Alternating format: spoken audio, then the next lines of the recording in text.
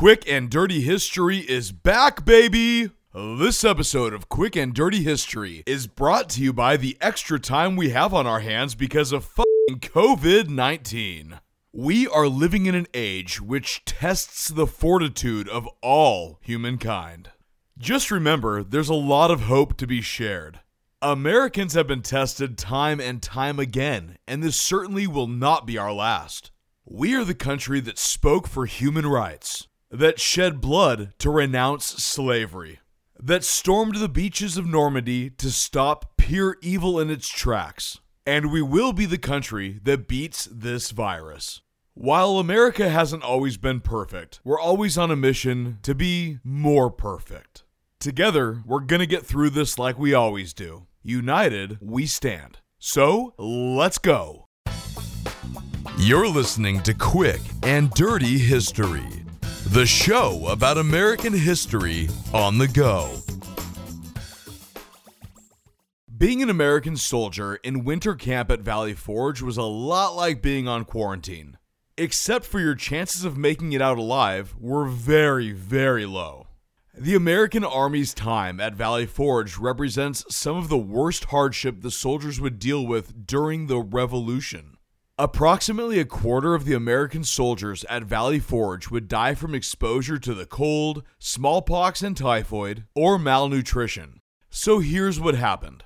During the summer of 1777, the Continental Congress had selected Valley Forge as the location the Continental Army would rest for winter quarters. Thousands of barrels of flour, tools, horseshoes, and other necessities had been hidden there in preparation for the winter. Unbeknownst to the Americans, the British had foraged all of the supplies and had stolen the American provisions. Those bastards. Just 20 miles northwest of Philadelphia, the supply system broke down and there was no Fresh Prince to help us. American forage parties came up empty-handed, and the soldiers were forced to survive on melted snow, tree bark, and fire cakes, which was a bread made of flour and water. Scrumptious.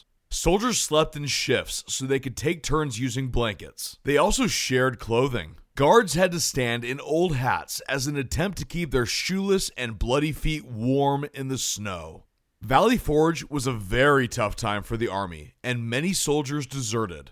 The only reason soldiers stayed was their love of country and of General George Washington.